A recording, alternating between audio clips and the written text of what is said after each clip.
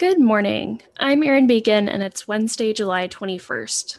This is CQ Roll Call's morning audio briefing, and here are 3 things you need to know to start your day. The Senate is taking a procedural vote today on the vehicle for a bipartisan infrastructure bill. Republicans don't want to move so quickly, and they've noted that negotiators haven't finished writing the bill yet.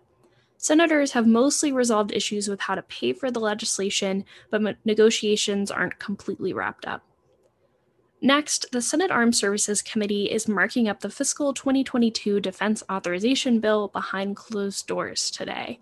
The panel is expected to debate changes to the military's process for prosecuting major crimes. It's a battle between Chairman Jack Reed and Senator Kirsten Gillibrand over whether to change the prosecution process for most felonies or to limit the change to sex crimes. And finally, House Democratic leaders are urging their members to support spending bills going to the floor next week.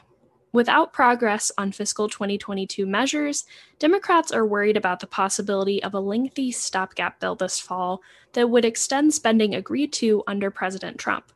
Democrats want to avoid funding Trump's priorities, including a southern border wall. Check CQ.com throughout the day for developing policy news. For all of us in the CQ Roll Call newsroom, I'm Erin Bacon. Thanks for listening.